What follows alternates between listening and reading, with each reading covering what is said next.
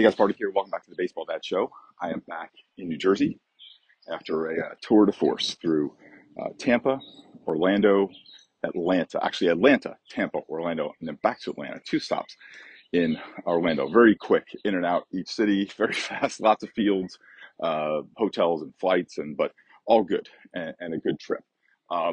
And just finished my morning run, as you guys listened to in the last podcast. Huge part of my morning routine, if you listen to the last one on ADHD. And for everyone that replied and responded to that episode, I will respond to all of you, just kind of working through those responses as I'm just getting back. And I'm definitely going to work on some resources. I'm trying to figure out kind of how all that looks.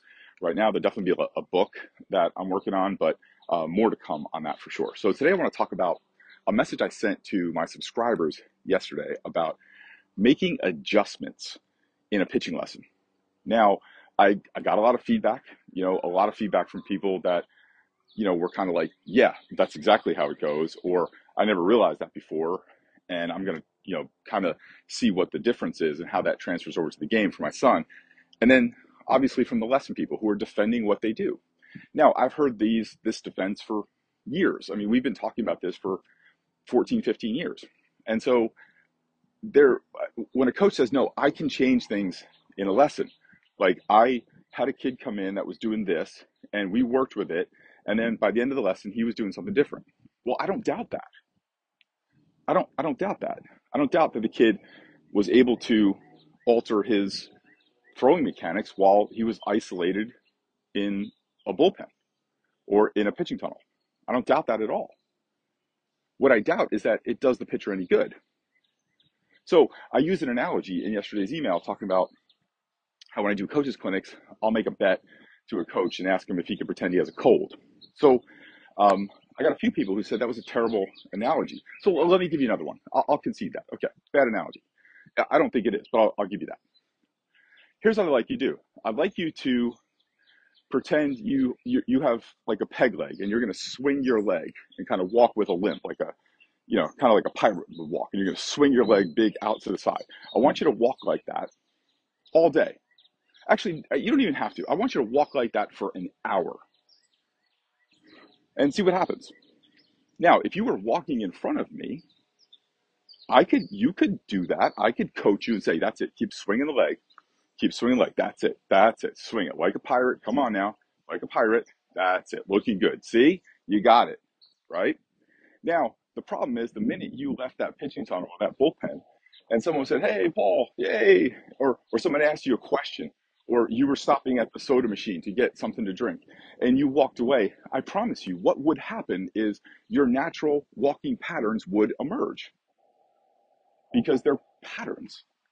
In fact, the way we move can be so patterned that there's actually like in surveillance, like in surveillance video where they're like when you go into like Las Vegas or airports or stuff like that, they can actually, a gait, the way people walk is so unique, it almost has like a signature to it. And so there's a pattern there, right? But those can change if you're developing patterns. So the distortion comes when everybody has a faulty premise. So the pitching coach says, oh, we need to tweak this. Come in for a lesson, we'll tweak this. He has the kid walk like a pirate for 40 minutes, a half hour, whatever it is. And he turns to the dad and says, see, he's got it. He's got it. He just needs to bring that to the mound. He just needs to do that and say, okay. So the pitching coach thinks he made a change. The dad says, oh yeah, I saw the change. And then the pitcher is like, okay, so if I walk like this, I'm walking like a pirate? Yeah, you got it. Okay. Now the kid goes out to the mound. And what I hear all the time is he's forgetting his mechanics. He forgot what the coach told him. We need to go back.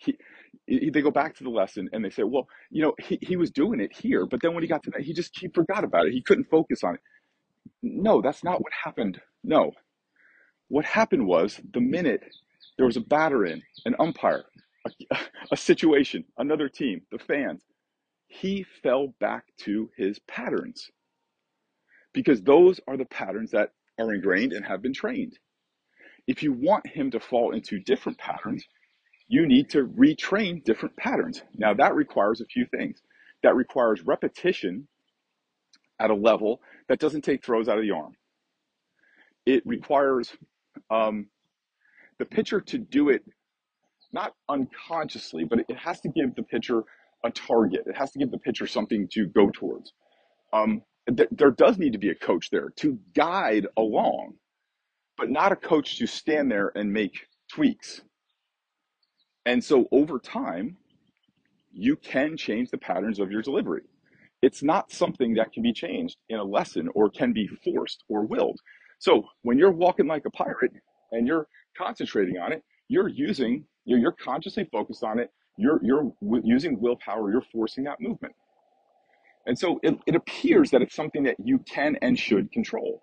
So the distortion sets in when the pitching coach is telling the kid to do something and the pitching coach thinks he can change it. Now, whether the pitching coach is full of it or not, I don't know.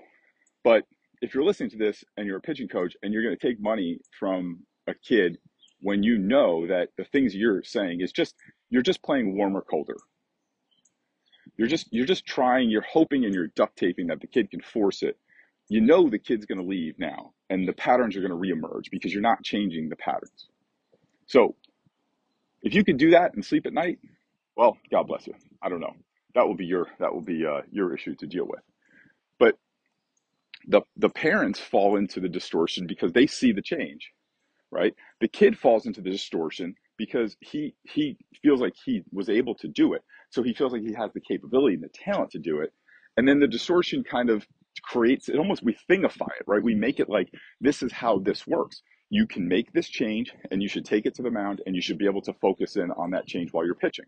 Well, I'm going to tell you that there's just no way a pitcher can divide their mental energy into controlling their pitching mechanics. Let's say, even if a kid's throwing 50, 60, 70 pitches a game, control his pitching mechanics and worry about all the things that a pitcher has to do to compete, right?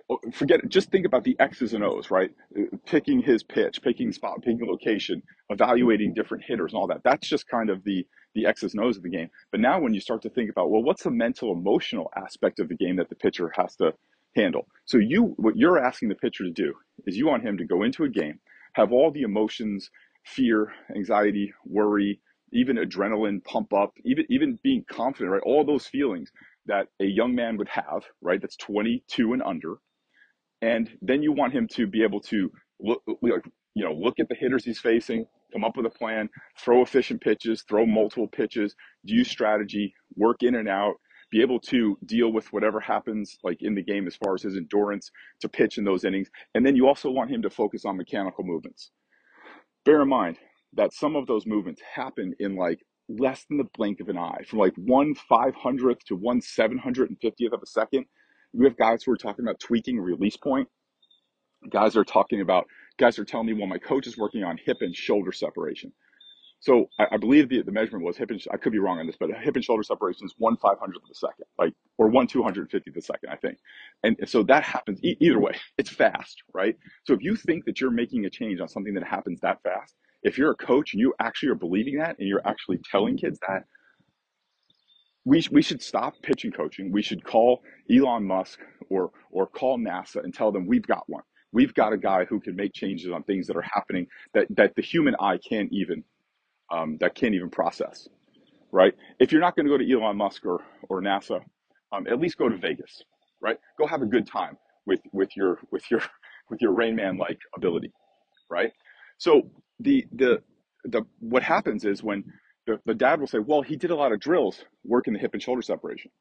I don't doubt that he did drills. I don't doubt that that he took him through some themed activities, right? But I'm going to tell you that if those activities are working on just that movement, isolating that movement, and not working that movement in integration and pattern development, you didn't work on that. You didn't work on that. So what you did is you did a bunch of activities that were themed around one movement of the delivery. You did not do anything that would ingrain patterns. And also any time that you isolate and you're isolating anything that doesn't include from the first movement to the last movement, you're taking the pitching, taking the pitching delivery and you're picking it apart and you're focusing on something because a lot of times because it sounds good, because it sounds like something good to work on. right? And you can certainly create drills on it. We can certainly do that. That's not a problem to do. Any coach can do that. And the whole thing that this relies on, this distortion relies on, is that the dads don't know the difference. And then you get a coach who maybe has some credentials or a little bit of a reputation, or had some playing experience, and you stick them with a dad who maybe doesn't know and it doesn't feel like is in the place that he could challenge or question, then that's when this distortion can flourish. So I'm sure this will generate a lot of feedback too. If you guys have any questions, you can certainly text or call me, and those are all in the show notes. All right, guys, see you on the next episode. Hey, it's PaulReddick. Thanks so much for listening to the show. I really appreciate it. I wanted to let you know I have a new book out specifically for baseball dads, and I would love for you to check it out. You can go to baseballdadsbook.com. All the information is there, and a pretty good discount for our podcast listeners. So again, it's baseballdadsbook.com. Thanks.